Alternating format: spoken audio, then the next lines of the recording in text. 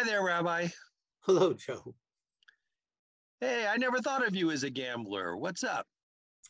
Just as a reminder for everyone, tonight at sundown, when Rosh Hashanah begins, we're celebrating the birthday of the world, which is kind of a neat thing to think about, that we're acknowledging that the universe or the world, or us as human beings, came into existence. There was a point when we weren't in existence. And as human beings, we like to connect the dots and we want to have reasons for everything. So it goes in two directions. There are those that say there are no reasons, everything's arbitrary. And then the other extreme is by using my left hand, by not betting on a black card, not gambling on a Tuesday, I can win. We go the other way. We create random things to try to make order out of the universe. But let's take a look at Rosh Hashanah and Yom Kippur, the 10 days of repentance, when we're asked to think about our lives, to think about the choices that we made. Therein lies our focus. About choices. Roulette is pure luck. It is the worst. If you're going to gamble, don't play roulette. There's no skill, no chance, no way to make any choices that can increase your chances of winning. And so during the High Holy Days, we have the same message. Don't leave your life up to chance.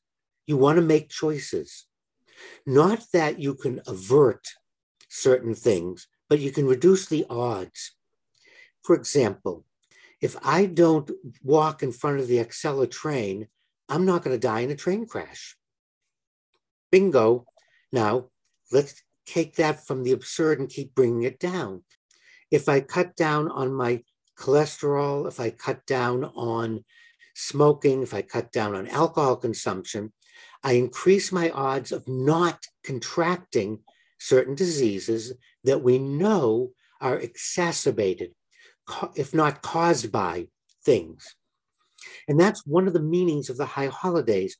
Not that if I say this prayer or don't gamble on a Tuesday, I'm going to win. It's not what we're saying. What we want to do is life is out there, things happen, but we want to increase our odds of surviving and decrease our odds of something bad happening. And that's why I chose the roulette wheel, because then we're just leaving it totally up to chance. Well, I'm going to smoke and drink and walk on the high-speed train tracks. And if God loves me, I won't get killed. It's ridiculous.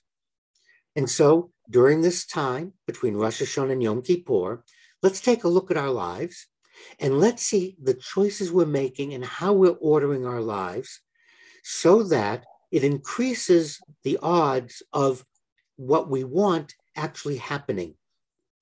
And that's very difficult to do because all of us want to gamble.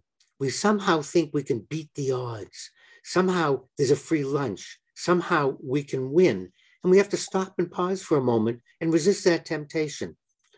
Now that we have apps that let us actually bet on a single play in a baseball game, a basketball game, any sport, what a player may hit, that anything now can be bet on.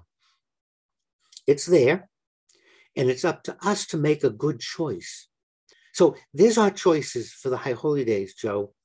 Leave it to chance, or am I going to make some choices that increase the odds of the outcome being what I would like it to be?